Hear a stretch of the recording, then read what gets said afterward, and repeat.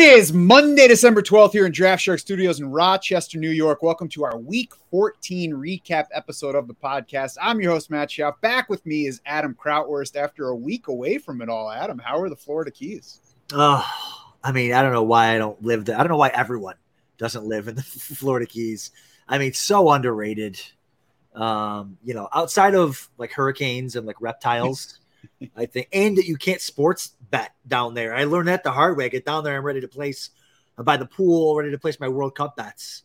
And I forgot we were down there last year. This year, say, you should have learned that during the playoffs last year. We were down there 11 months ago for the Draft Sharks get together, and so I had to go through my buddy. So that was a pain in the butt. But other than that, it was sensational. Nice. And I know you took your wife, so it's a good time to start winning back some points with That's our right. Ravs after a long football season. I say after, but I mean, we're still going. We're still got a few more weeks to grind here. We're getting into fantasy football playoffs. So it's like, it's the time that you really magnify those lineup decisions that, can either make or break a season. And we're going to talk about some of the things that, are foreseeable that maybe we can sharpen, but also some of the things that are just beyond decisions. And at some point you have to be like, I did the best I could, even if it didn't work out. That's what happens. Let's start with the Bills-Jets game. Let me just say, thank goodness that Josh Allen is done playing the Jets, at least in the regular season this year, because yesterday we got 147 passing yards. We got 1 touchdown. We got 3 sacks. Did run for 47 yards and a touchdown. So he did reach 20 fantasy points, depending on your format. Not a terrible outing, but not a great passing day. No Bills pass catcher had more than 41 yards in this game. I'm glad we get no more Jets for these Bills players. Yeah, and the Jets have a really good defense. The weather is also nasty, and that's a lot to do with this time of year with all offenses. That's why we've been, I know you and I and me and Mike have been and you and Jared on your podcast have just been talking about, hey, check that strength of schedule going forward, because a lot of, when it comes to even kickers, like, hey, are they going to play in a dome? Are they going to play outside? Like, this weather really affects the passing games, the kicking games, offenses in general. So the weather was nasty. The Bills have a couple more home games here where the weather will not be good next week against Miami, hoping for a shootout there. But yeah, the passing wasn't clicking early on.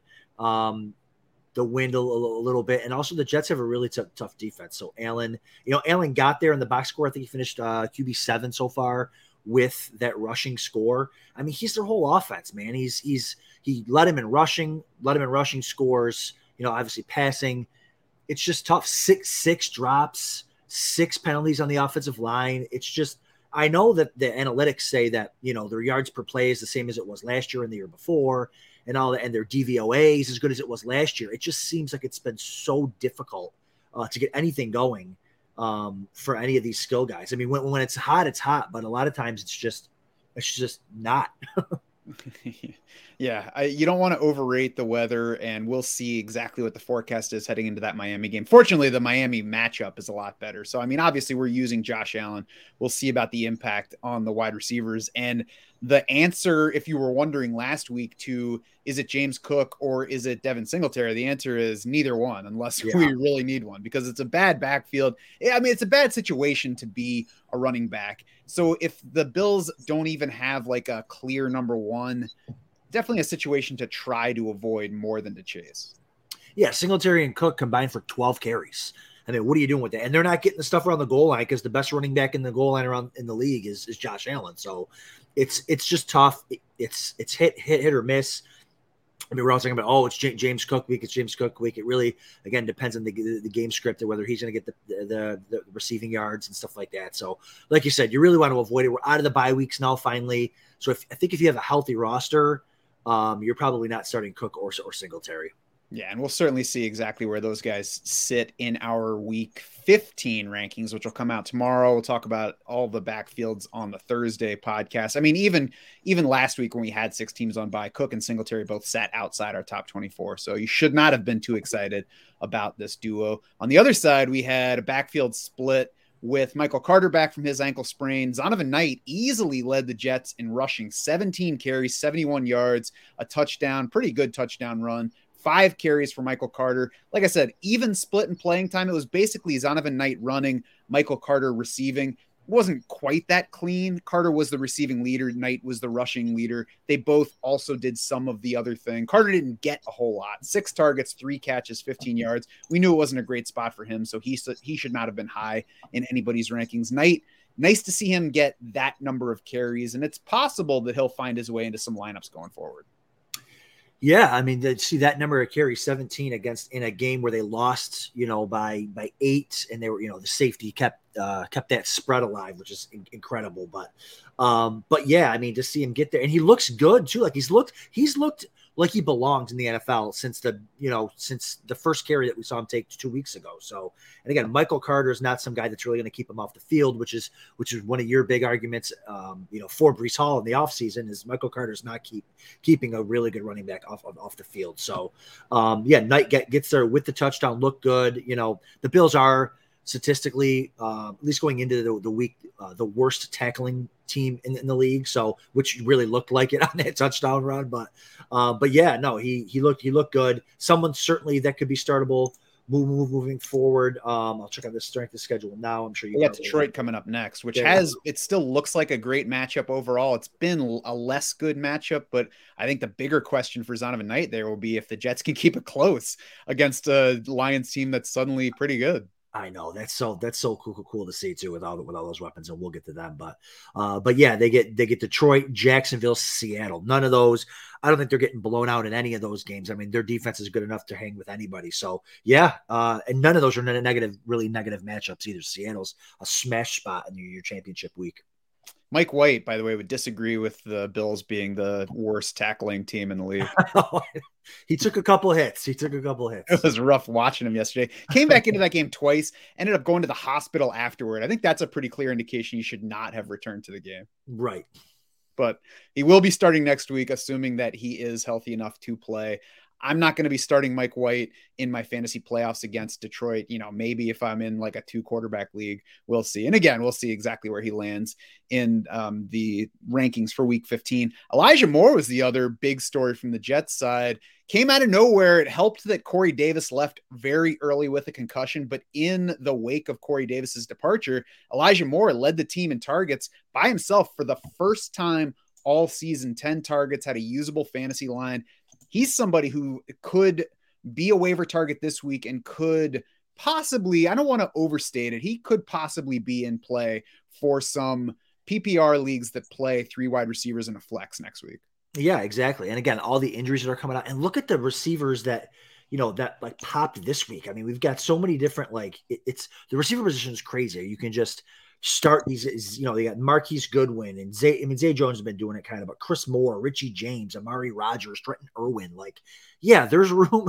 There's room for really anybody. Depending on the matchup, if you start 3 receivers, some sites, I know we start 3 receivers plus 2 flex. So yeah, Elijah Moore could be it for you if you need him with some injuries coming up here. Cause again, I think he's super talented still.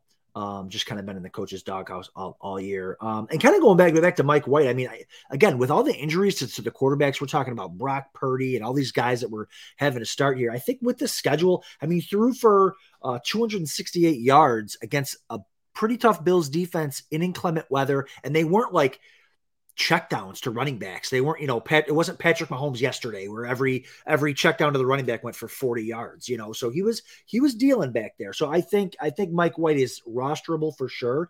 And, depending on the weather situation and who their matchup is against, I think he's got a pretty good couple matchups coming up down the stretch. Yeah, I think for me, it'll be more interesting for the Jets pass catchers, but this offense has come to life, might be strong, but it's more viable now than it was a couple weeks ago with Zach Wilson behind center. Exactly. Bengals 23, Browns 10, and the Bengals are really trying pretty hard to make us hate T. Higgins because none of us had any reason to believe that he would not be playing at a normal level in this game. He did have a hamstring that limited him for a couple of practice days during the week, but carried no designation into the game. So there was no indication he would be limited. Found out during the game that he heard it in pregame warmups. And I know that the reaction from, football people or NFL or whatever is nobody cares about your fantasy team, so shut up about it. But guess what? The reason that the NFL is making as much money as it is and it's on TV all the time and has as many viewers is because people are playing fantasy and people are betting. It's not because of our uncles and their season tickets. So it doesn't really hurt the game or anything else to say, guys, if a guy gets hurt in pregame warmups, you need to report it because we have a lot of people out there that care about this stuff and are really driving our business. Like throw us a bone. I don't need somebody to personally care about my fantasy team, but that's the only reason that this stuff exists. It's entertainment. Stop the gamesmanship and just say, hey guys, T Higgins hurt his hamstring. He's going to be active, but we're probably not going to put him in unless we need him. Listen, maybe your uncle doesn't care about fantasy football, but I got an uncle that cares.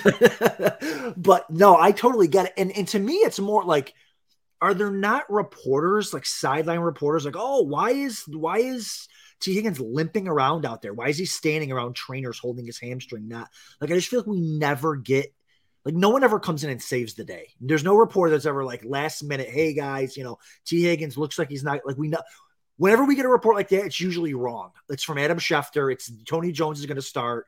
It's all this other stuff that isn't correct. I think that's where my thing lies, and it just happens to be, it's always T Higgins. It's always Mike Williams. It's like the same people that go in there and they just goose eggs when you need them the most. It's just so brutal in the biggest weeks of the year. But it's just the name. It's kind of been the name of the game. But we need reporters, team beat reporters to be better, and I don't know how we can make that happen. The only way to do it is for the league to legislate. You have to give this pregame report if somebody gets hurt in warmups. You have to announce it because we have people that care about it. The NFL is so worried about finding guys for jumping into the Salvation Army kettle or finding them because their socks aren't high enough. Like, this is the stuff that actually matters to people who are watching. And I know it sounds whiny and bitchy from fantasy people, but they're like that. Seriously, that's why we're watching these games. And if you make a wrong lineup decision and you lose, fine. If you make a good lineup decision, it doesn't work out, fine. But if you play somebody because you think he's playing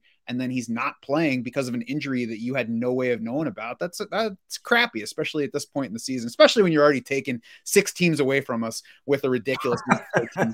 And especially when he's already done it before. I mean, come on, NFL. I know that we're not the only ones supporting you, but fantasy is a big driver in supporting NFL right now. So let's help us out a little bit. So beyond T Higgins, who barely played in this one, we got Tyler Boyd left early with a dislocated finger. Looks like he's probably going to miss at least 1 game, might miss 2 games. So plan on not having him in week 15. That, of course, left plenty of targets for Jamar Chase. I mean, you were starting him anyway, so it's just a matter of him getting maybe even more targets than we assumed. There wasn't a whole lot else there. Like, Trenton Irwin caught a touchdown again because nobody else was left. Even he only saw 2 targets despite playing almost as much as Jamar Chase in this one. So I think, Adam, it'd be nice if we get Hayden Hurst back for week 15, and we'll see what the team reveals about T Higgins heading into that game. Yeah, was that a flea flicker touchdown to Trenton Irwin? Yeah. I feel like the pass blocking on flea flickers is flawless. Like, every pass play should be a flea flicker. I've never seen a sack off of a flea flicker. These quarterbacks never have time to throw. They're running for their lives, but you run a flea flicker where he's got to stand there for 9 seconds, completely exposed, wide open. Everything works great. But I know the Panthers ran one yesterday where Sam Darnold ended up having to scramble and then throw the ball away. There you go. I missed that one. It wasn't on that. It wasn't on the red zone. But yeah, no. So yeah, I mean, Chase is just obviously gonna get his. There's not, I'm not starting any of these other receivers next week. If we don't have Boyd, if we don't have Higgins, I'm not in the fantasy playoffs, not happening. But I just want to say Burrow, although his stat line wasn't incredible, 18 of 33, 240, 2 tutty, he looks like super healthy. Like the way that he's running and moving and, getting outside the pocket, not even that stuff, but like, and he had the knee injury a couple of years ago. And just to see him scrambling and running downhill, sliding, like he just looks like he's able to buy more time. He's able to get some rushing yards, and he just looks healthy. This offense is clicking when they have everybody there. This is an offense that I will probably be targeting quite a bit in these playoff challenges and stuff, because they look like they're like last year, right? They're peaking at the right time here at the end, and they could be a team that surprises some people. Since week 9, no quarterback has a higher Pro Football Focus grade than Joe Burrow. So things are certainly going well for him right now. They don't have a great schedule the rest of the way. Tampa Bay, at New England, home for Buffalo, but Cleveland was a negative scoring matchup for quarterbacks yesterday. He did fine. Obviously, Yeah. healthier wide receivers will help, and we'll see about T. Higgins this week. But yeah, Joe Burrow's a good guy to have at quarterback at the moment. Certainly makes plenty of sense for playoff challenges, which we're going to be getting into over these next few weeks. We'll see also about Hayden Hurst this week if he's back. We did get Joe Mixon back from his concussion for this game, got 106 total yards. So you can't complain too much, but we also got Samaje Perine being more of a pain to Joe Mixon's playing time than he was before the injury. Perine, in particular, ran more pass routes, beat Joe Mixon 5-2 in targets, did vulture a rushing touchdown, but I think the receiving stuff is the biggest potential issue for Mixon's both floor and upside going forward. Yeah, and all we ask for really too in fantasy is competent coaching, right? And so you got a guy like Perine. Perine has looked fine when given the opportunity, with Mixon there, without Mixon there. So like if they're going to give some work to Perine, I know that's frustrating to Mixon owners, but at least it makes sense. If you're in the fantasy playoffs, you don't want to have to start a guy like Perine, but if you're stuck, I mean, you could do definitely worse. He got goal line work there. Scores a touchdown. He's involved in the passing game, especially here. He had 5 targets, and if there's these injuries to these receivers, well, he's going to see maybe even more moving forward. So I like Mixon too, fine going forward, but Perine is a kind of a desperation flex, and might even be better than a guy like Jamal Williams going forward. Yeah, I could see that. Mixon, they both get a negative scoring matchup for running backs next week, but it's one of those kind of not really as negative as it looks like by the overall numbers. The Bucks just gave up a big rushing day to Christian McCaffrey yesterday. They're allowing 4.55 yards per carry to running backs for the season. It's mostly that they've limited touchdowns to running backs. So Mixon's still going to easily be inside of starter territory. Samaje Perine will be somewhere in that RB3 range. We'll see exactly where they settle out. On the Cleveland side of this one, we got better Deshaun Watson than in the Houston debut, 26 of 42, so 62% passing, 6.6 yards per attempt. Could certainly still stand to get better there, but that's decent. 1 touchdown, 1 pick. Amari Cooper playing through the hip injury, maybe it impacted him. It didn't really impact his playing time too much. Saw 7 targets, only caught 2 of them. So, we'll see where we go from there, but big day for Donovan Peoples-Jones. Yeah, great to see him get loose. I mean, he's a guy we've been kind of talking about for forever. For I feel like 6 to 8 weeks about hey, yep, he's looking pretty good. And when Deshaun Watson comes back, he could be a wide receiver 3. And here you go, 8 for 114, 12 targets. Like, good for him. Didn't get in the end zone, which kind of didn't give him that wide receiver 1 day. But yeah, I mean, this offense with Watson was better. Watson was better. All the analytics pointed to him being better, which makes sense. I mean, last week he hadn't played a year and a half. He was bouncing passes, and we know he's better than that. So if we can just get a little bit, keep that rushing upside, 33 yards, fine. He has rushing upside beyond that also. So yeah, we'll see. We'll see moving forward. You're probably starting Watson if you need to. And Donovan Peoples-Jones, wide receiver 3, Njoku and Cooper also startable. Njoku, man, when I don't know what his points per game are, but man, when he's played this year, he's been awesome.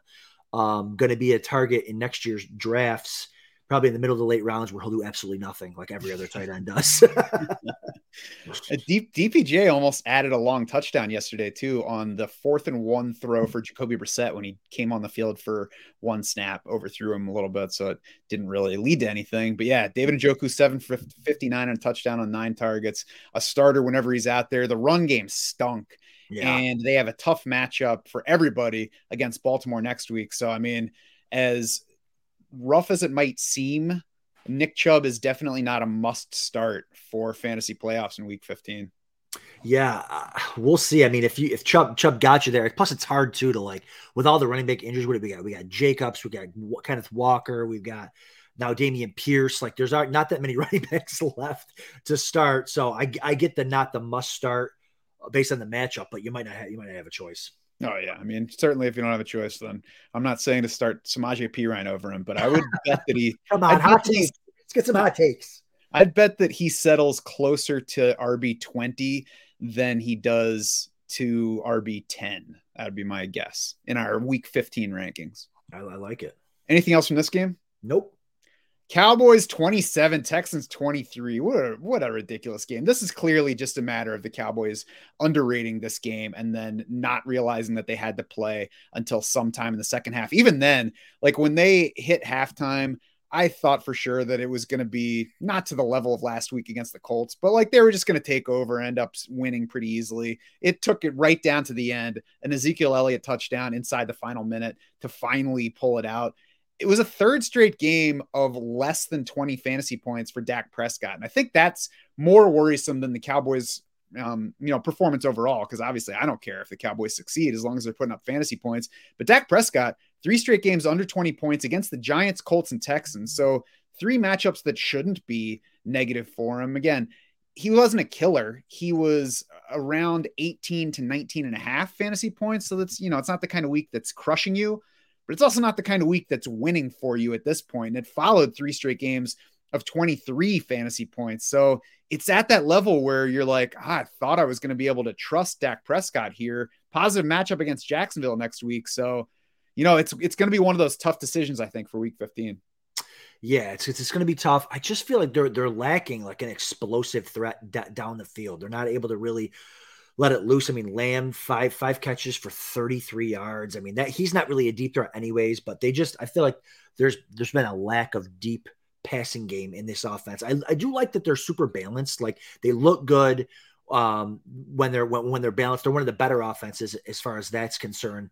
The running game, the passing game. I feel like a lot of the offenses this year that have been successful fantasy wise, NFL wise, are the teams that can beat you in the run game and the pass game. I think that they have that. I think that kind of hurts Dak's upside is they can turn around and hand the ball off 25 times to Pollard and Zeke and have a really good game.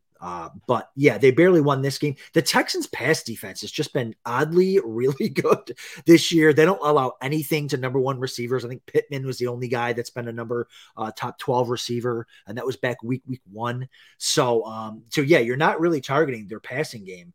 So it might just be a blip for Prescott, who still threw for 284. But yeah, it definitely looked way more difficult than it had to be. Yeah, that's the silver lining, I guess, is that even in a 3-game down stretch, he hasn't been terrible. So he's not Russell Wilson. So you can at least still use him if he is your top option. Like I said, positive matchup with Jacksonville next week. So it's not a week where I would be panicking and going to look for a Dak replacement. But if you do have Dak right now and there are viable options on waivers, I would consider looking ahead to week 16 because then he's got Philly. And if we don't get a serious turnaround from Dak this week, I would have a hard time playing Dak Prescott against the Eagles in week 16. Yeah, the Eagles, points given up to the quarterback are dead last, right? Against quarterbacks. So, you're thinking, oh, shootout. Not necessarily. So yeah, that's interesting. Especially when you can lean on such a good running game with Tony Pollard and Zeke Elliott, it's hard to just let him go when you don't have to. Yeah, and they were both good again. You should be starting both of those guys in most cases the rest of the way. A solid finish for them. Jacksonville, Philly. Tennessee is a bad matchup in week 17 for the run game, but I mean, the way Dallas is going right now, I don't think we're going to get a game where we have 45 pass attempts and 15 runs, so I wouldn't worry even too much about that matchup right now. Dameon Pierce on the other side of this one had a bit of a rebound game for him, 22 carries, 78 yards, 1 touchdown, no targets though. So it's like, if you started Dameon Pierce, you had to be happy that you played him. If you did sit him, there is definitely a chance that you regret it at this point. It still wasn't an awesome game. Like, this is what he should be doing. And the fact that he got no pass targets is very worrisome, especially because he was out there for routes. They just didn't target him on them. Also left this game in the 4th quarter with an ankle injury. So we're going to have to see where that one is. But at this point, you can't plan on having him, and we'll see what his status is for next week's game against the Chiefs.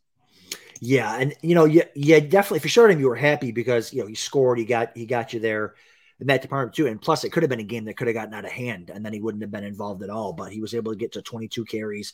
If he's healthy for next week, this is kind of the same thing you're hoping for against the Chiefs is, hey, let's keep it close where we can pound Dameon Pierce. But yeah, like you said, he left the game with an ankle injury. They haven't They just haven't. He hasn't. He's been fine. The O-line stinks when it comes to the run game. 22 for 78.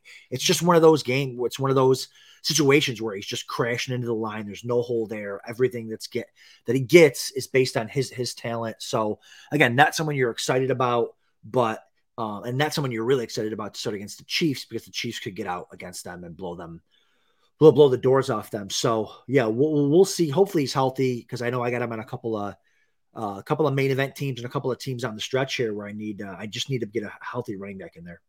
Yeah. Yeah. So we'll see where he's at this week. Certainly not going to be a good situation against the Chiefs. I think we'll get something short of the 17.5-point line that the Cowboys got this week, because it is at Houston, but I would bet on Kansas City handling the Texans a bit better than Dallas did this week. Chris Moore, 10 catches for 124 on 11 targets. I would not say go out and get Chris Moore, but I will say that if Brandon Cooks and Nico Collins are out again next week, Chris Moore could sneak into wide receiver 3 territory. It's not the first time that he's shown up for us. It certainly doesn't make him a lock, but he will at least be worth considering in what we do expect to be a game where Houston falls behind. Yeah, why can't we haven't gotten a game like that from Brandon Cooks all stinking season, and then him and he's out and they get one out of Chris Moore. Fine. He, again, rosterable, certainly. Mills and Driscoll. So word on the street is Jeff Driscoll is a tight end eligible player on Yahoo. So if he's going to get 6 passing attempts in a game, if he's going to get the starting quarterback position, go pick him up on waivers and start him at tight end for sure.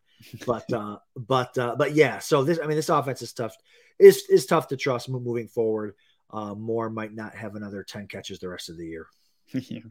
Lions 34, Vikings 23. Lions coming through on the line that surprised people at home against Minnesota. Jared Goff, 2nd straight game over 300 yards, 5th straight game without an interception. So he delivered. He's playing well right now. He also gets the Jets next week. So I would not bet on Jared Goff landing inside our top 12 at QB for that one.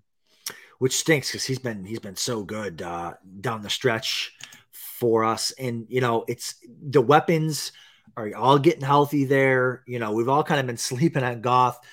Again, all those best ball teams, drafting earlier and being able to get a guy like Jared Goff that's paying off now. 330 yards, 3 touchdowns, no picks, looks good. Has guys, it's always a good sign when you have receivers wide open all over the field. Jameson Williams scores a wide open touchdown. The weapons, Chark, Amon-Ra, Reynolds, Williams, Swift in the passing game. It's just, they have a lot of options. It's really nice to see Detroit get going here. Again, a dome team, right? So we don't have too much to worry about with the weather getting down the stretch. And so, yeah, it stinks that you might not be able to start him this week, but he's been really great for you the last couple of weeks and looks good, has control of the offense. Again, having an elite offensive line that the Lions have really helps, gives them time to throw, and everything looks like it's clicking. Not so great for Amon-Ra with all those weapons there, and I'm sure we'll talk about Swift too. But the healthier the weapons, the tougher it's going to be. He only saw nine targets, which did lead the team, but 7 for Chark, 6 for Reynolds. Stuff like that. And Jameson Williams is ramping up. So we'll see how they divvy these passes up down the stretch. Yeah, DJ Chark's the guy that I would be picking up this week. Probably a little bit more than I was last week. Jameson Williams is nice to have out there, and he certainly helps the offense and Jared Goff's upside. I'll be surprised if he gets to a level where we can actually start him, though, which is what I've been saying. So I would leave him on waivers. Consider DJ Chark, 2nd straight game over 90 yards. He's scored touchdowns in 2 of the past 3. And, we're talking about Jared Goff playing better lately. It's nice when you can look at a situation and not be like, I don't know what changed to make this happen. I mean, they got Jameson Williams back. They got DJ Chark back healthy. They got DeAndre Swift back healthy. So you can look at it and be like, yeah, you got a bunch of healthy players back who can play football. So it's a better situation for him to be in right now. That's why things are going better. Nice that he is also supporting that. And, if you are in super flex or 2 quarterback, Jared Goff is certainly going to be viable in that kind of setting against the Jets this week, just not a 1 quarterback option. In that backfield, you talked about DeAndre Swift got just 6 carries, 4 targets, a disappointing game, but it was really just a bad game for the backfield. And it looks like from the way it was deployed that Detroit just kind of decided they weren't going to lean on the running backs for this one.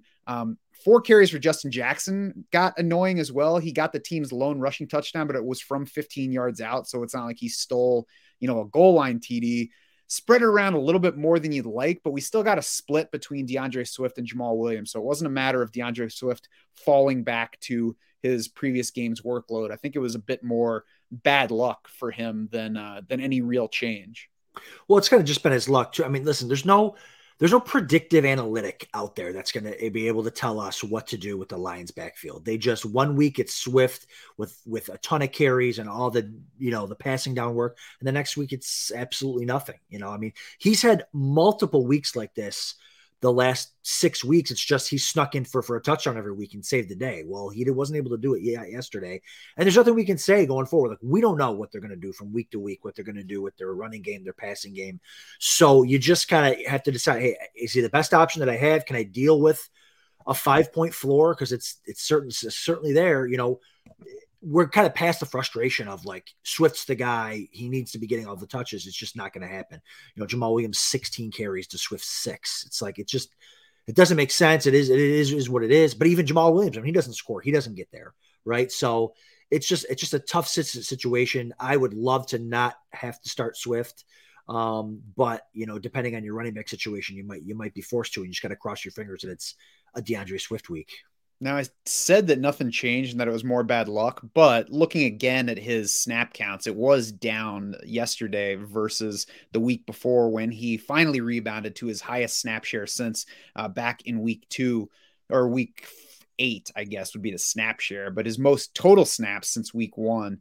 So that's concerning, and it followed him showing up on the Wednesday injury report as limited last week with the ankle. So maybe there's a little bit of the coaches reacting to the ankle and lightening his load yesterday. I haven't read anything specifically on that. We'll have to watch and see what his practice load looks like heading into this week against the Jets. But again, it's the kind of matchup where it's going to downgrade everybody just a little bit. It doesn't push DeAndre Swift completely out of plans, but if it's close, the matchup's certainly not in his favor this coming week against the Jets. Yeah. On the Vikings side, we got monster games from Kirk Cousins, 425 yards, Justin Jefferson, 223. So my takeaway from there is I mentioned it on Thursday's show, that the Lions pass defense had been playing a lot better versus previous weeks. I said at the same time, I don't think that it's time to avoid players for this matchup at Detroit. And I think that's the takeaway is don't overrate the short range improvements on defense if it both for the short range and if it's hard to put it numbers wise. So we still had Kirk Cousins on the bottom of QB1 territory last week. Obviously he paid off in this matchup. So I would say the takeaway here more than anything else is don't downgrade quarterbacks, receivers versus these Lions over the next few weeks. Yeah, exactly. I mean, especially like your Justin Jefferson.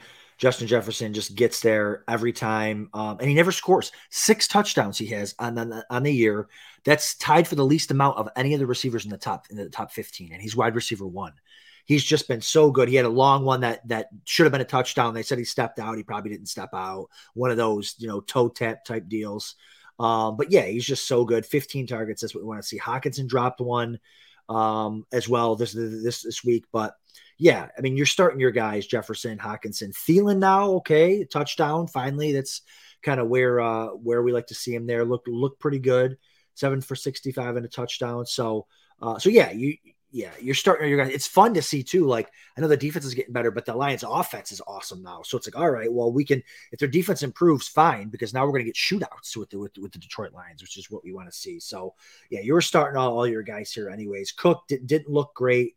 Does get the touchdown, also fumbled inside the 5-yard line, which stunk for him as well. So, but again, you're going to start you're going to start Cook moving forward. Madison still hasn't is a 0 unless Cook gets hurt.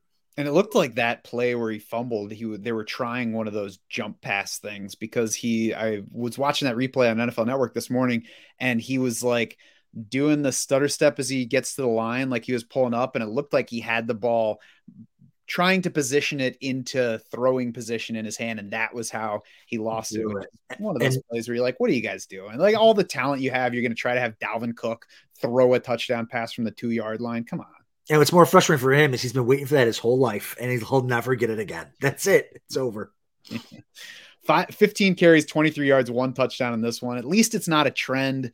He did go for 86 yards and 20 carries against the Jets the week before. We do get the Colts coming up the next week for the Vikings. They've been tough on the run for the year, but the Colts have also posted their 2 worst single game run defense DVOA ratings of the entire season, their last 2 games. So it's not the kind of matchup that should push Dalvin Cook out of starter plans, but it could be a challenging matchup for him. Yeah, especially a team coming off a bye, fresh, ready to roll. And then after that, they get like you said, the Giants, the Packers. So Giants are slightly negative, Packers are positive. So and that'll be outdoors in Green Bay where they might want to run the ball more. And the Giants, I think, are a fake negative. I would be ready to play Dalvin Cook in that matchup. And part of why we might think that's a fake negative is what the Eagles did to the Giants yesterday, 48-22. And it was really only that close because we got a Tyrod Taylor to Richie James touchdown in garbage time. The Eagles really did whatever they wanted to in this game. They attempted just 7 passes after halftime. It was in pocket at that point. Miles Sanders, 144 yards and 2 touchdowns on 17 carries. And Adam, if you just look at Miles Sanders' game logs, it looks like he's inconsistent. It looks like you can't count on him. But if you look at the specific matchups, it's actually the Eagles going with what the defense is giving to them. Like, they didn't have him run the ball a whole lot against Tennessee, who's league toughest against the run. They didn't have him run the ball a whole lot against the Colts, who have been tough on the run. He didn't run a ton against Washington. In that game, it's both a negative matchup and they held the ball a lot and had a lead on Philly. But then in the spots against Green Bay and against the Giants, when it's a favorable run defense, they got plenty of carries for Miles Sanders. He produced. So check those matchups going forward. They got the Bears in week 15. That to me looks like a matchup like the Giants were for them yesterday, where the Eagles will be able to do pretty much whatever they want to.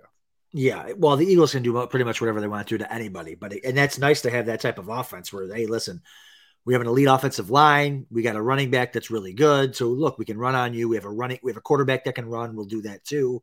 We got receivers galore. Dallas Goedert hasn't been around. Hopefully we get him back this week. That would be amazing. This offense is just so good.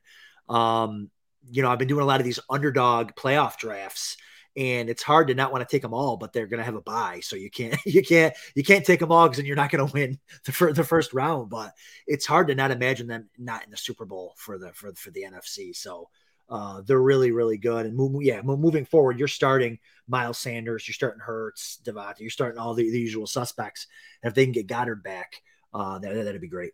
They do have the Bears this coming week. They have Dallas after that, which has been a tougher defense unless you're the Houston Texans. We did get Miles Sanders 18 carries in the first meeting with Dallas. That's his 3rd largest work total of the season to date. So that should be a fine matchup for him as well. On the Giants side of this game, Saquon Barkley was limited with his neck injury. We had to know that was a possibility, but we never know going in exactly how much a team is going to limit a player, how much he's going to just command once we get into the game. For this game, we got Barkley, Gary Brightwell, Matt Breida all basically playing the same number of snaps. So, there were some lineup questions just before the game. Do I sit Barkley in case he's limited with the neck? That's the one kind of question that I think that we can't really answer. Like, I can understand trying to get somebody's opinion on that because you don't know what to do. But the truth is, I never know really what to do on that front unless we hear something from coaches saying that a guy is going to be limited. And I'll point back to Christian McCaffrey in week 4, where he was still with the Panthers. He was very questionable with a quad injury. It was a late kickoff against Arizona. So there were a lot of people that went ahead and sat Christian McCaffrey for that week.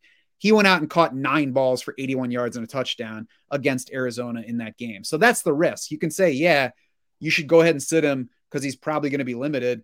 Then maybe you get that. And we'll also have the Mike Williams example later in this show.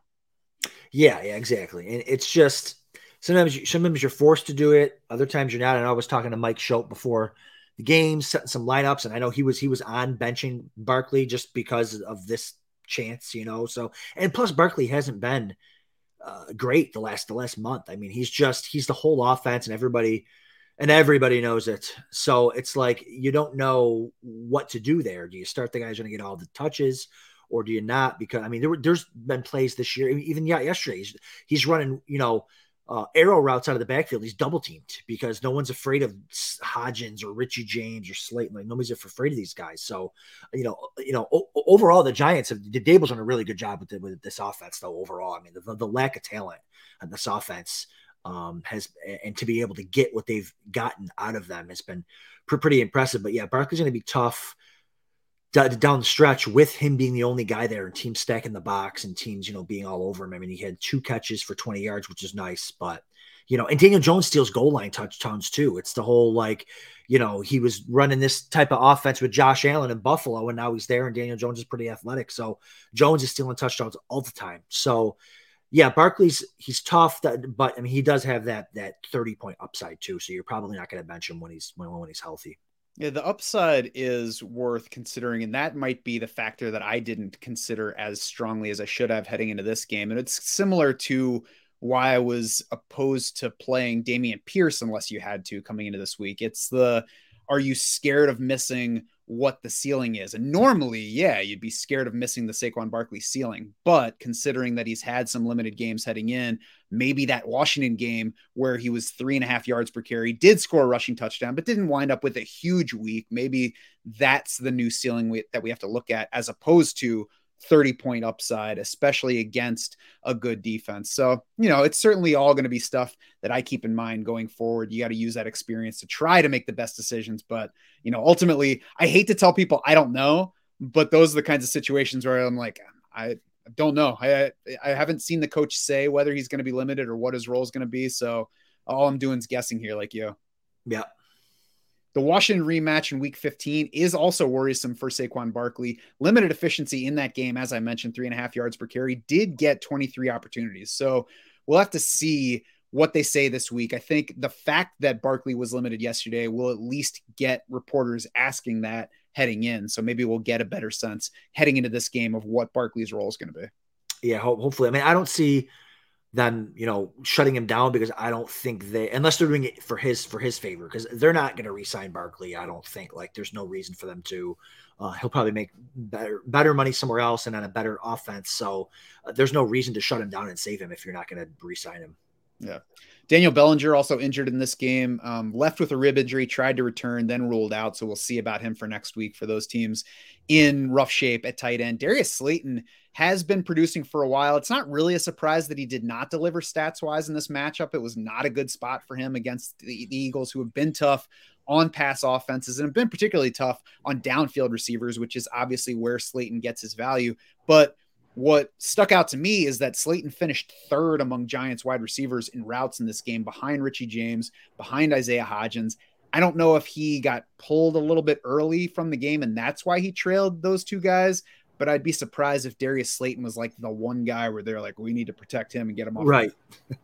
Yeah, right. It might just be an anomaly. Like who knows? It might just be a random kind of week thing. I mean, and I've liked Darius Slayton the last couple of weeks as their number one, but he was tied he only finished ahead of Saquon Barkley in targets and, Nick Vannett. So it's he was tied with all the other receivers and tight ends and running backs. So I don't know. We'll see moving forward. Again, you're probably not having to make the decision, but I think if I had to guess moving forward, he's still probably their number one receiver.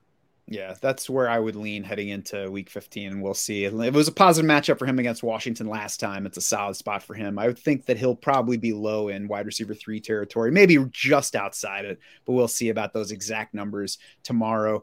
Ravens 16, Steelers 14. Here's a game that's not going to produce too many week 15 lineup guys for you, but we'll talk about one guy who did emerge. We'll start with the quarterbacks, however, because both teams lost the guys who started at quarterback in this game for them. 2 concussions.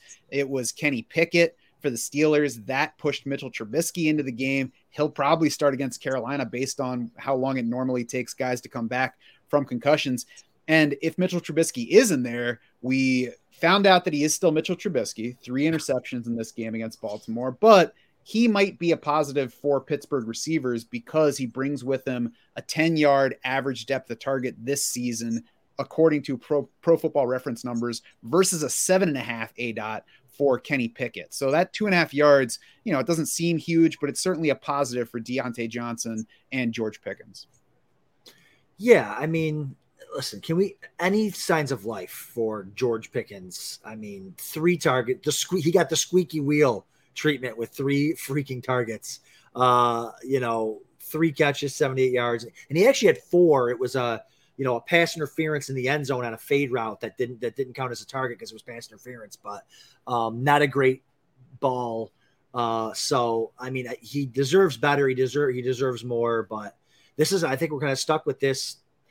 3 or 4 catches for him, 5 or 6 catches for Deontay Johnson. No one's scoring a touchdown because they can't. They're allergic to it. So, but yeah, Trubisky at least gives some passing upside, yardage-wise, at least to some of these receivers.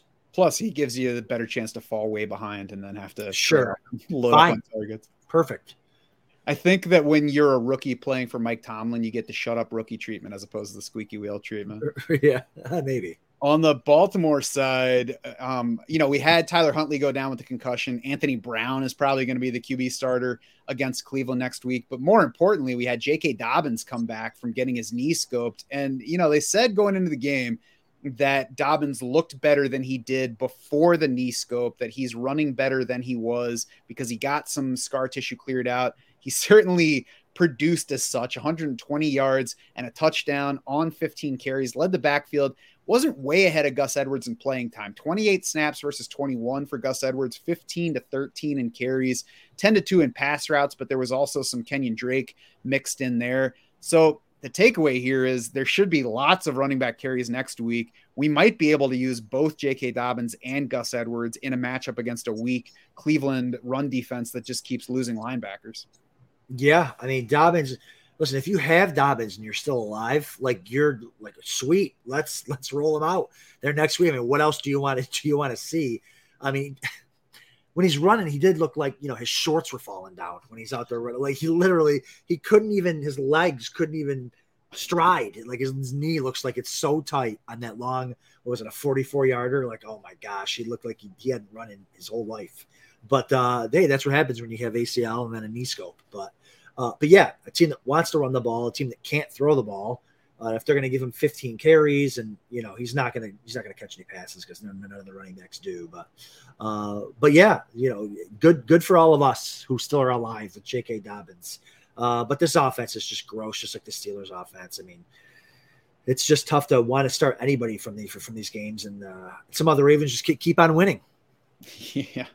Yeah, I'm always surprised when I see their record. They do get Cleveland in week 15 and then Atlanta in week 16. So pick up J.K. Dobbins where available. Consider picking up Gus Edwards if you're in rough shape at running back. They both could get you there in week 15. The QB situation is definitely a problem for Mark Andrews. I'm not sure how much we can do. He did at least tie for the target lead at 6 yesterday, caught 2 of them.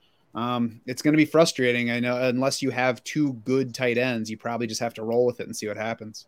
Yeah, I mean, he's getting the volume, he's getting the targets, he's getting the route participation. He's it's all there. It's just the passes aren't catchable. It's Huntley, it's Brown. Although he had a sweet string with Huntley last year where he was clicking. In fact, he was better in points per game with Huntley, I think, than he was with Lamar last year. So we'll see. But yeah, it's just one of these offenses that probably isn't going to win you a lot of money.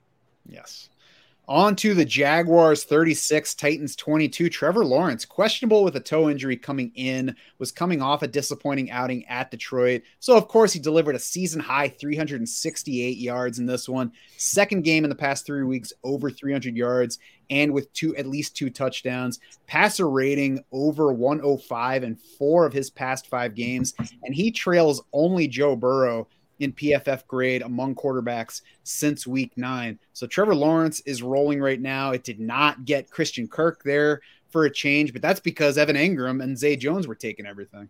So why did you wait 45 seconds to mention Evan Ingram's name into this intro? Because he waited 12 weeks to do anything for me. What do you mean? He's tight end 4 in fantasy on the season. What a year. What a hit for DraftSharks.com.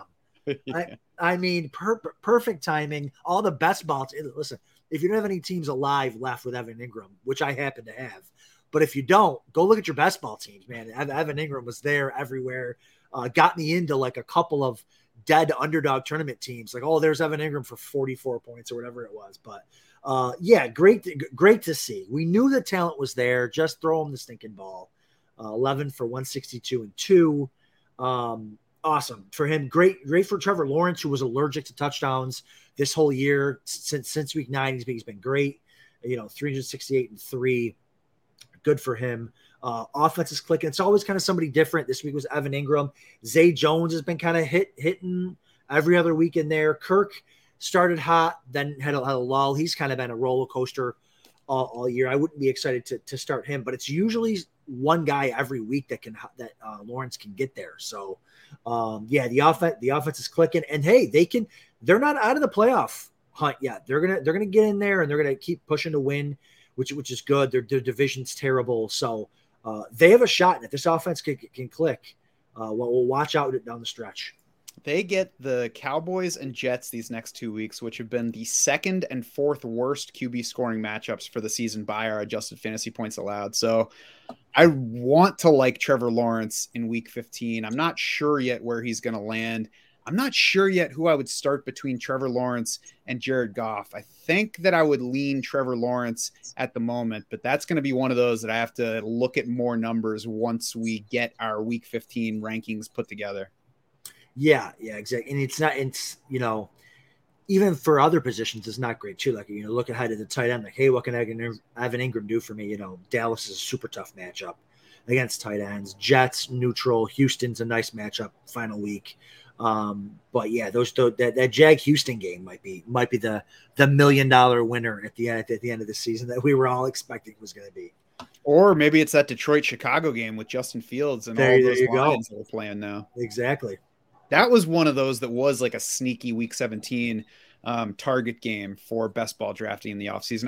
I'm trying to wait until tomorrow after we're past this Monday night game to actually count up the advance rates. But it's getting to the point in the year, Adam, where it's tough for me to stay patient on this stuff. I know it's fun to kind of dig into. Like I said, I always wait till the end, and I just started. Like I remember texting you guys this morning, like, "Hey, are the rankings? Somebody tell me the underdog rules. Are the underdog rankings live? Like, am I actually through in all these leagues, or do I have to wait till tomorrow?" So that was cool to see.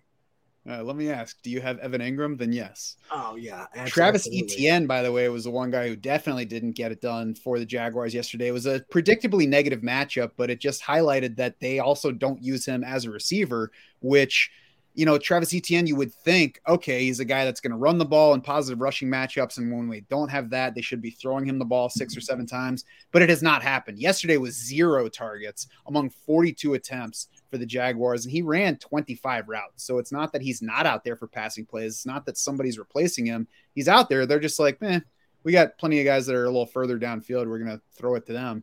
And like I said, it lowers the floor. It lowers the ceiling. It hurts Etienne's safety. And the next 2 matchups are not good for him either. Cowboys and Jets, both negative for running back scoring.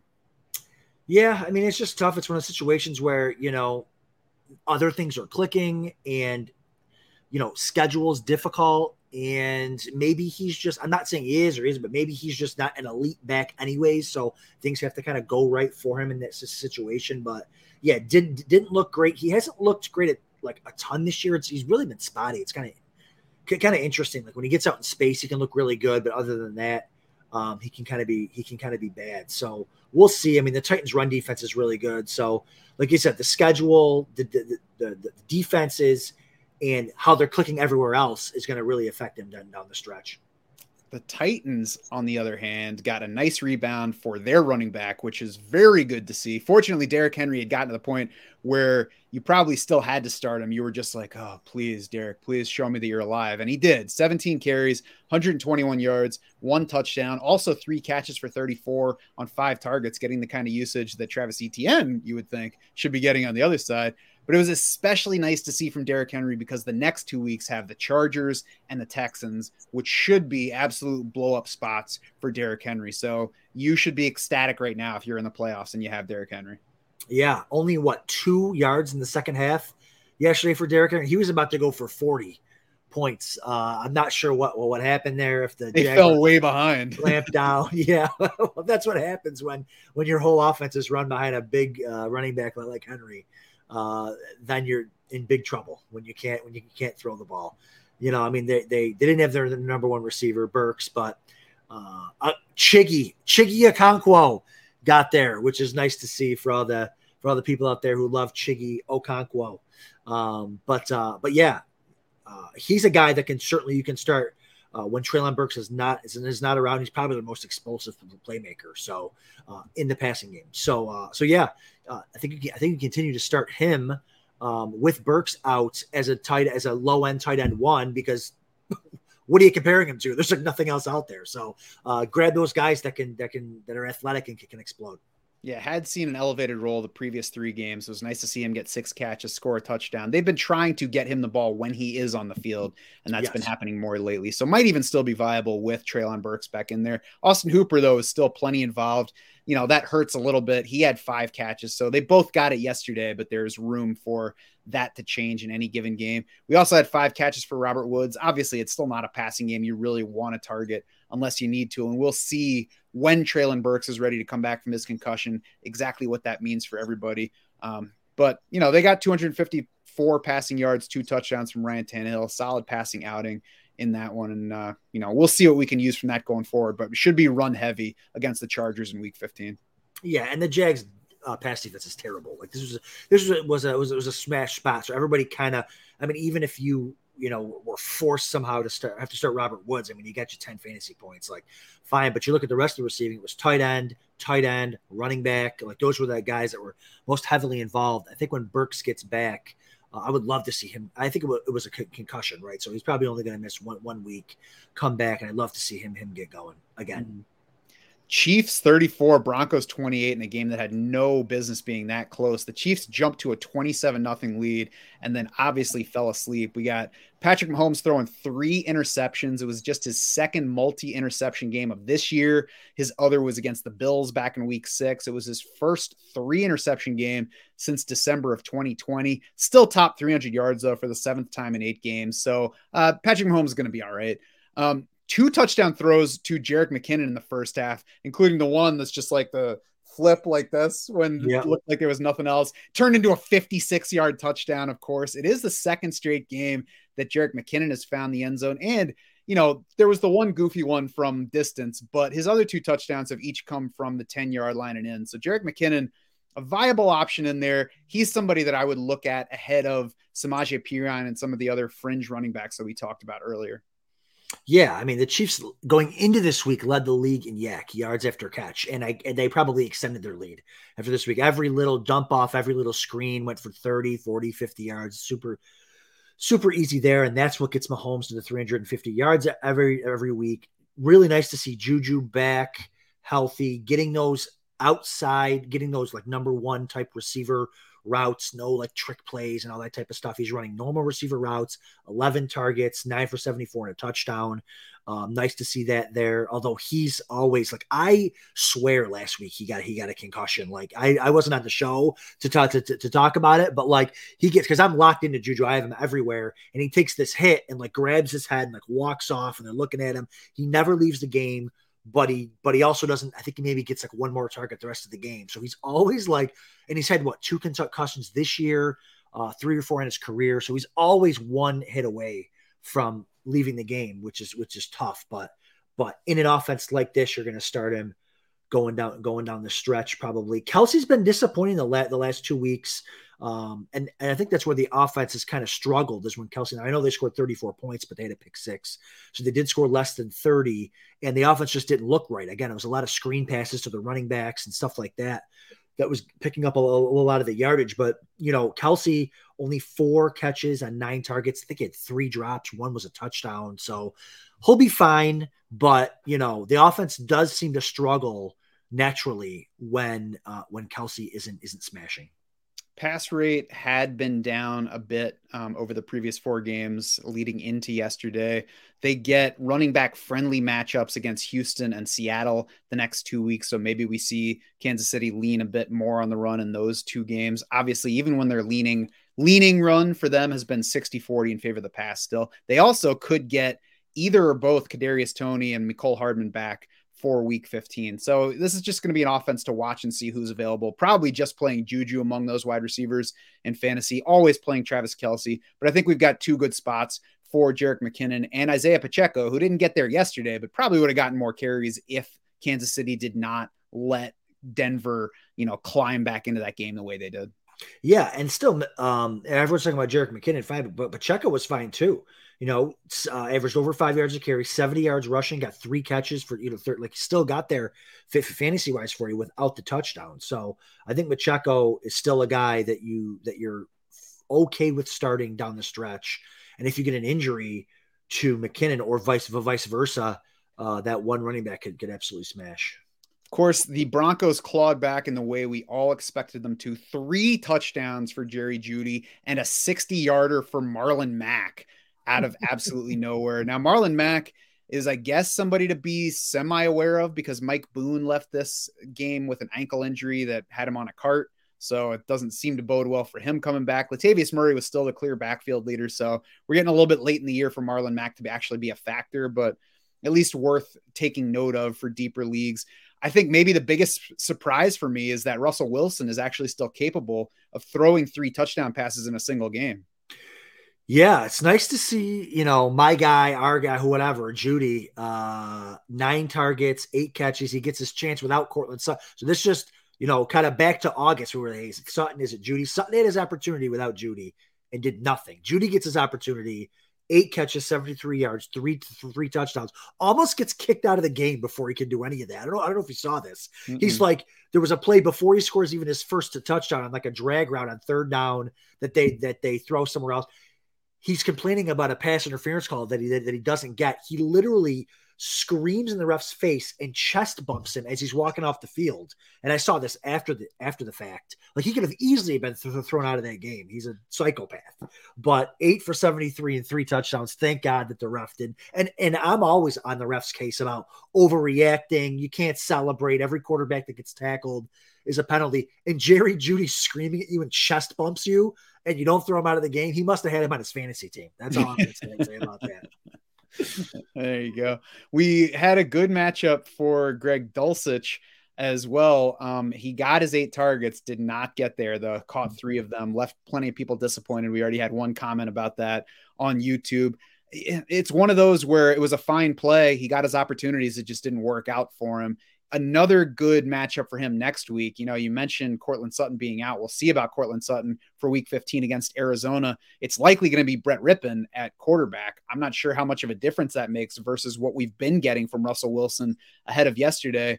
So, I guess we basically just have to wait and see on all these things. But my takeaway would be don't give up on Greg Dulcich just because he let you down yesterday when the conditions were right for him to do much better. Yeah, it's just one of those games. I mean, the guy had 8 targets, and it looks like they're forcing it into him too. You know what I mean? Like they're looking to get him involved, which is what anytime you have a tight end where they're doing that, that's sensational. Obviously, Russell Wilson's been horrible. Like you couldn't have asked for a worse season out of Russell Wilson. But Brett Rippon, can he be better? Can you just get the ball to Jerry Jeudy and Greg Dulcich? Like that's all we need you to do. Don't be throwing the ball to Virgil and Eric Tomlinson. Like what are we doing here? Get the ball to keep Jerry Jeudy going here. He's a really good receiver. And as long as he can do that, that's all I care about.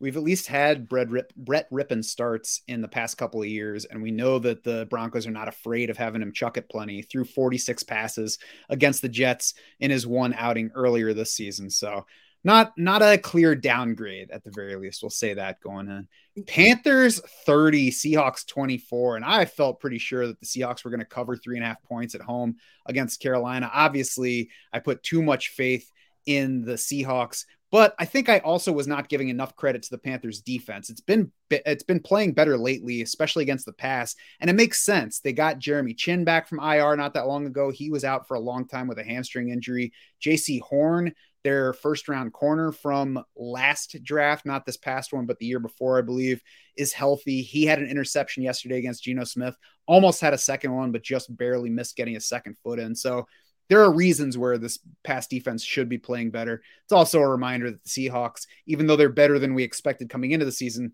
still aren't that good. Yeah, no, they're not perfect. I mean, like you said about Horn, he played phenomenal. A couple of those were man coverage, outbreaking routes. I thought for sure that second one was a pick, but yeah, the Seahawks are tough, especially when you don't have a running game, and they love to run the ball. Travis Homer, Jones, Tony Jones, all these bums. But yeah, I mean, Geno still got there, 264 yards, three touchdowns, depending on how many fantasy points you lose for interceptions. Did throw the 2 picks, but he got. Listen, what we want from our quarterbacks too, not just from like us starting them, is can they get the weapons there? Right, Metcalf 5 for 71 in a score, Lockett 5 for 60 in a score. You know what I mean? Like we need them to get our weapons there. Referencing back to Mark Rippon, like we're not starting Mark Rippon or Brett Rippon or his father, not starting Mark or Rippon. his father, unless he's playing the Bills in the Super Bowl. Then you want to start him. But yeah, it's so yeah. I mean, that's just the way that it goes. As long as Geno kind of got there in a bad game, if Geno gets there and Metcalf and Lockett get there, that's all we can ask for. Yeah, it gave us the garbage time touchdown to Marquise Goodwin to get to 3 touchdowns. It was the first game this season where Geno had multiple interceptions. It's the first time he's been under 64% completions. It's his 7th straight game with at least 2 touchdown passes. So we've still gotten a whole lot more good Geno than bad Geno. So we'll go ahead and bet on him going forward. However, we've got San Francisco on Thursday night. The week 2 meeting with the 49ers produced Geno's still worst passer rating of the season, 197 yards, no touchdowns, 1 interception, a season low 5.1 adjusted yards per attempt. That's a Pro Football Reference stat that also incorporates touchdowns and interceptions. So I'm normally Geno Smith should be higher in the rankings this week. I'll probably have him outside the top 12. Would you rather have, so here's a question. Would you rather have Kenneth Walker active so you can start him against the Niners, or just have him not be active so you don't have to worry about starting him? I don't think I would start an active Kenneth Walker this week, to be honest. I mean, we'll see where it goes, but a short week after he couldn't get there, bad matchup. He hasn't been producing in negative spots the past few weeks anyway. Like it would be nice for the decision-making process to not have to decide whether to play him, but I'm already like getting myself ready to argue him down in the rankings. Yeah, I agree with you there. I think if he's healthy, I don't want to start. I would rather, from a fantasy perspective, hey, let's just rest him. I'd rather have him rest so I don't have to start him and let him roll out against Kansas City. I mean, the week before when he got hurt, he had like 3 carries for 35 yards. Like he was on his way to a good game. It's just he got hurt in a bad spot there. But yeah, no, I probably don't want to start him, so I'd rather just have him rest and not get banged up. Yeah, and we're certainly not playing anybody from this backfield if there's no Kenneth Walker, as Correct. The Seahawks showed us yesterday.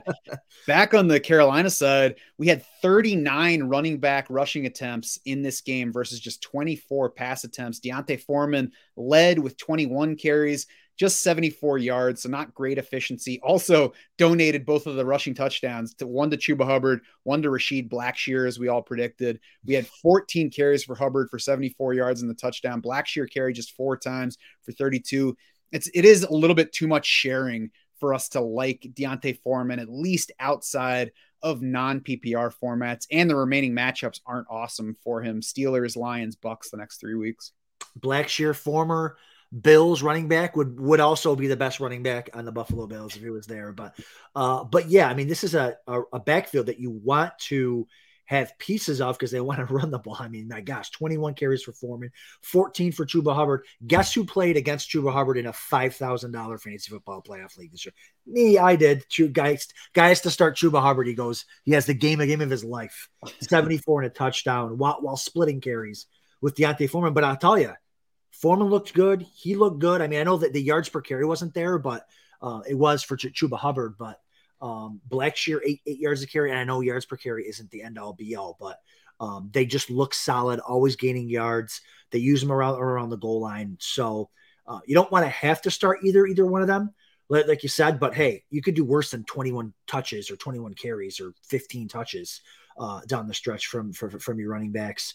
Tough one for DJ Moore. Stinking three targets. He had an ankle injury apparently during the game, which stinks because I was so looking forward to this. This is like the first bad game he's had with a quarterback not named Baker Mayfield this season. So I was looking forward to him against the Seahawks coming out of the bye. And he just was a goose egg in the late season push for the playoffs, which absolutely stinks. Yeah, in for an MRI today on that ankle, so we'll have to watch and see about him. They've got Pittsburgh next week, which is a positive wide receiver scoring matchup, one of the best in the league for the season. So we'll have to see where DJ Moore's at. It's not trending toward him being a good play there. The backfield, like you said, it's a backfield that if you have to play one of them, it's all right. And Pittsburgh hasn't been a great matchup for running back scoring on the year. But we did just watch them give up plenty to J.K. Dobbins and Gus Edwards. So there will certainly be plenty of teams where it makes sense to start either D'Onta Foreman or Chuba Hubbard for this one. Yeah, exactly. And the Steelers, there's no way the Steelers are going to blow them out. So they might even crush the Steelers for all we know. Like this, you might get this type of running game again next week against a team that's not great against the run. So yeah, you might be starting them.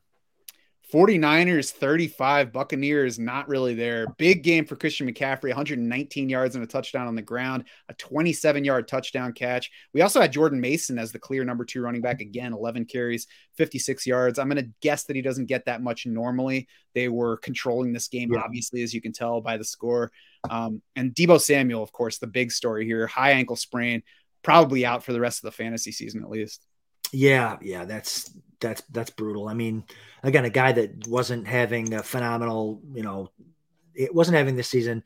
Even some of the haters expected him to be a little bit better than he's been. But listen, now Christian McCaffrey, he's had kind of an up and down year, whatever. He's the 101. Now he's going to head into the fantasy playoffs here with all the touches and all the receptions in the world. The offense is going to go through him. What a crazy year, right? You start on the Panthers, you come over here to the Niners where it's like there's so many weapons. And now with the injuries to the quarterback and the injuries to Deebo, like now the whole offense is through Christian McCaffrey and probably Brandon Ayuk. I mean, I would love to say start George Kittle, but, the guy hasn't done – I feel like the guy has just not done a ton in 2 years. He had like a 3-game span last year where he was insane.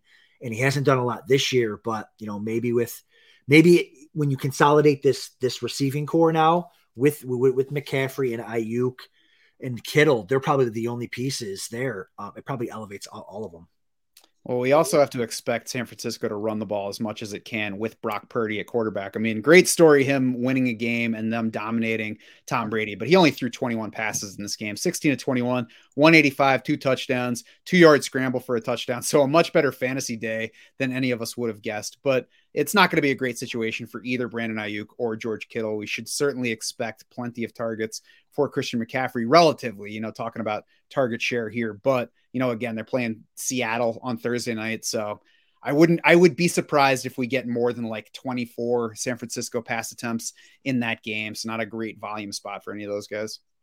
Yeah. I mean, listen, if you're in the fantasy playoffs with Christian McCaffrey, like he's the RB3 right now with the way that this offense is kind of looking with injuries and stuff like that. I could certainly see him finishing RB1. I mean, he's only like 25 points behind Eckler.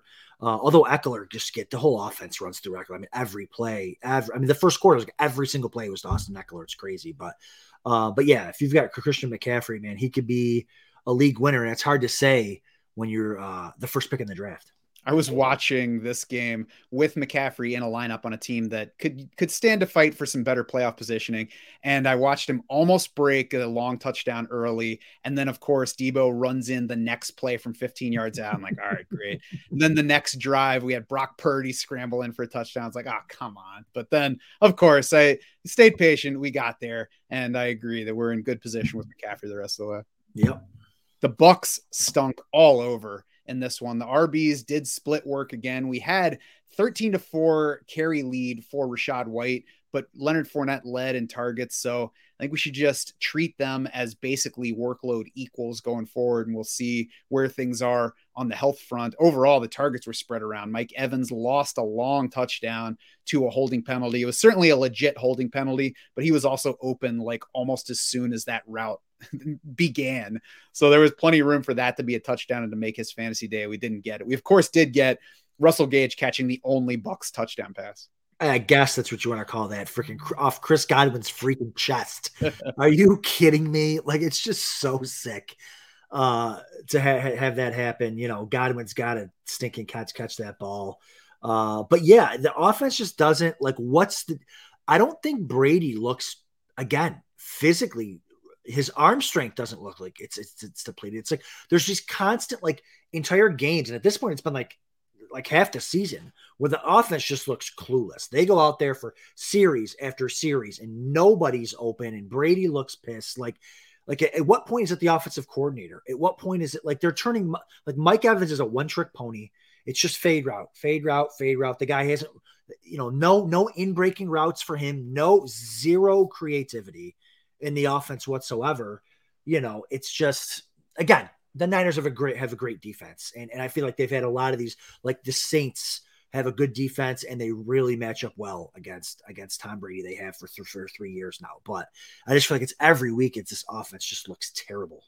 Yeah, it definitely is a trend in that direction at this point. It's funny, though, that the Russell Gage touchdown catch was not the craziest touchdown that I saw yesterday, at least. That came in the Sunday night game between the Chargers and Dolphins.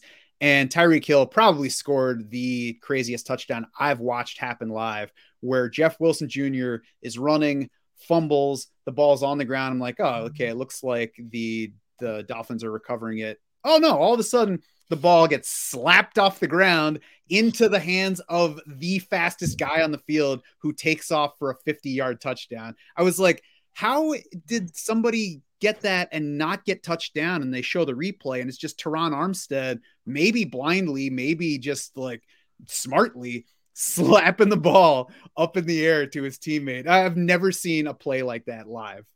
Yeah, that was absurd. And of course the fantasy, like my son has Tyreek. I have Tyreek Hill in a lot of spots too, but my son has him in his home league and he's just like going crazy and was like, well, Dad, where'd all the yards go? Like, do I get the points for the yards? I'm like, I don't think you're going to get those fumble recovery yards in your Tyreek Hill touchdown. But just the fact that, Tyreek Hill is able to, finish as a top 5 receiver this week? I lost track after going into his game, but 4 for 81 in a touchdown, scores that touchdown on that insane play. It like scoots out. Like the ball should have been dead. It scoots out and he scores. Tua completes 10 passes, 10 of 28, and Tyreek Hill still finishes like a top 5 receiver. So he's just matchup proof. He's even Tua matchup proof. So, it was just a crazy game, kind of an entertaining game too, on both sides of the ball. But Jeff Wilson with the hip injury, that stinks. But Mostert could be the guy down the stretch. If Jeff Wilson misses time, Mostert obviously knows the offense, had success there earlier in the year. Weather's getting worse and worse. They're going to have to use him more. Yeah, so we didn't really get an answer to whether it's Jeff Wilson Jr. or Raheem Mostert because of that injury. He had that hip injury, left the game at halftime, was ruled out quickly after the second half started. So that generally tends to point to it being a more significant injury. So I would bet on Raheem Mostert being the backfield leader against Buffalo in Week 15. Only 3.4 yards per rush for Mostert against the Chargers in that game. Like you said, yards per carry is certainly not the measure. It's a measure, and we would like to see better than that from Mostert against what has been a soft run defense. But if Mostert is heading into that game as the lead back, probably going to at least land inside our top 24 for the Week 15 rankings, and we'll see exactly where he comes out. Tua Tagovailoa is picking a bad time of year to have 2 straight stinkers. And I mean, you could brush off the one against San Francisco, which has been maybe the best defense in the league. He hurt an ankle in that game. This one, there's not really an excuse. He looked terrible all game. Looked terrible. I think his first 6 targets were all the Tyreek Hill too. Like the fact that you have 6 targets in in beautiful weather, like nothing affecting anything. Mike McDaniel's calling the plays and you can't complete a pass. Like I think they completed a screen pass to him or something, but yeah, it looked bad. And he just, there's situations where he just doesn't look that talented. I mean, he should have had multiple interceptions. He has to crow hop into 10-yard out routes. Like it's just the physical talent you're seeing now. Maybe the teams are getting onto it, and hopefully for the Bills' sake, they watch this defensive performance by the Chargers, who are banged up and not that good on defense, to be able to go on like, oh, this is what the Dolphins are doing. And Tyreek Hill had an ankle injury this game too, that hopefully will not affect him moving forward, but certainly could. Yeah, fortunately did score a receiving touchdown after that ankle injury. So Correct. they announced at halftime that he was questionable to return the very first possession he was out there. So I was like, okay, phew, I think we avoided something there. We'll watch him this week, but should be good to go. And we'll see if he has any further setbacks. I think you're just biased against left-handed quarterbacks, though. Could be. I bet you'd be saying the same thing if we had this podcast back when Steve Young was playing. Listen, Tua looks like he's throwing with the offhand all the time anyways. Okay. You just got to flip that video. That's on the right. Chargers side, Justin Herbert over 70% completions for the third time in 4 games, his second straight game over 300 yards, and got Mike Williams back for this one. And, this is one of those examples where if we were heading in, we're like, yeah, I know Mike Williams is back. The last time he was back, he only played 6 snaps and killed me. So it could have made sense to not play Mike Williams in this one. If you didn't, though, 6 catches, 116 yards, and a touchdown. So it's one of those where you have to take in what's out there and then just make your best guess for what you're going to be comfortable with, what's possible, and what the risk is. Yeah, and if you watched the game and looked at the outlet, you're like, man, how did they only score 23 points? Because they were up and down the field and doing whatever they wanted. Essentially, I mean, the run game wasn't explosive, but the Chargers were getting whatever they wanted. They went for it inside the 5. Didn't score, so those are points you got to take off the board. I think they went for it again in the red zone and couldn't get the first down. So this could have been 40 points for them. Williams healthy, Allen healthy. He's older, he's not what he used to be, but still 12 catches, 92 yards. You got Eckler. Palmer is the number 3. He looks good at kind of in his role there. He looks really like Palmer's at his best when he's working as the number 3, because he's a really good number 3 there. Everett 5 for 28. He also had two drops in a row on one drive, so he could have had a bit bigger game. But this is an offense where they won now. They're I think they're in a playoff spot right now. It's 7-6. They're a team that could be the Bengals from last year. Get all these weapons hot, working at the same time. I mean, they're super cursed. Like it never ends up working out. But if everything can click, this team could be a problem. It's funny you should say that, because I was just right before we started the show, I was looking at FanDuel at my $20 ticket on the Chargers winning the Super Bowl from, back in February. And there's the cash out. I could cash it out for $8.50 right now. I'm like, well, do they really have any chance? I'm like, well, they're in playoff position right now. Am I really going to feel better because I got back $8.50 right now? Or am I going to feel worse if I cash out now and then all of a sudden they make a run through the playoffs and I would have had $500? So I'm not cashing out yet. That's lunch. Come on. That $8.50 is a nice lunch on a Monday. That's right. So we'll see what they have into the playoffs. But you're right. Right now, they're in the final position in the AFC. We'll see if they can hang on. We'll see if they can keep guys healthy heading into the playoffs. That is going to do it, though, for this episode of the podcast. If you're looking for more action before the end of Week 14, you can check out my DFS Showdown article for tonight's game on DraftSharks.com, where I highlight the top values based on our projections and showdown salaries on DraftKings and FanDuel. You can also hit the link at the bottom of this podcast post to jump into Underdog Pick'ems or Sleeper Over-Unders. You can get your first deposit matched on either site 100% up to $100.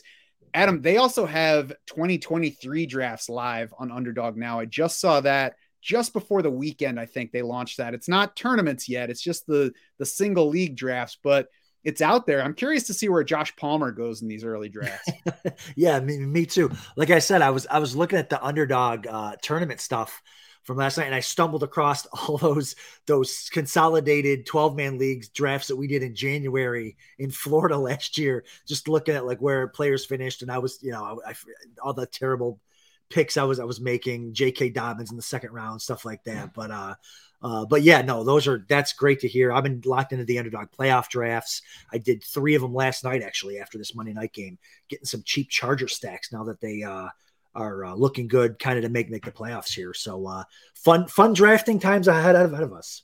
Yeah, you can put those first round Chargers with your Eagle shares. That'd be a nice little team up. That's what I did, Matt. That's what I did.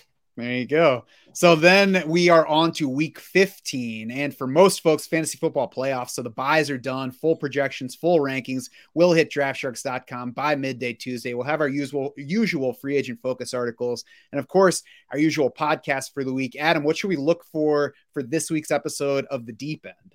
Yeah, that's what you should look for. We're going to talk about some underdog playoff stuff because the drafts are going on now, and maybe you can sneak in some of these cheap Charger stacks. Kind of interesting with the playoff teams not settled in yet. You can maybe get some cheap looks at some good offenses. So we're going to talk quite a bit about that. There's no real waivers to talk about. We'll talk a little bit about it, but I know the playoffs are started. A lot of those waivers are closed. There's not very many good players left, but yeah, we'll dive into some underdog stuff. And Tuesday night this week, right? Tuesday night, yep, tomorrow night.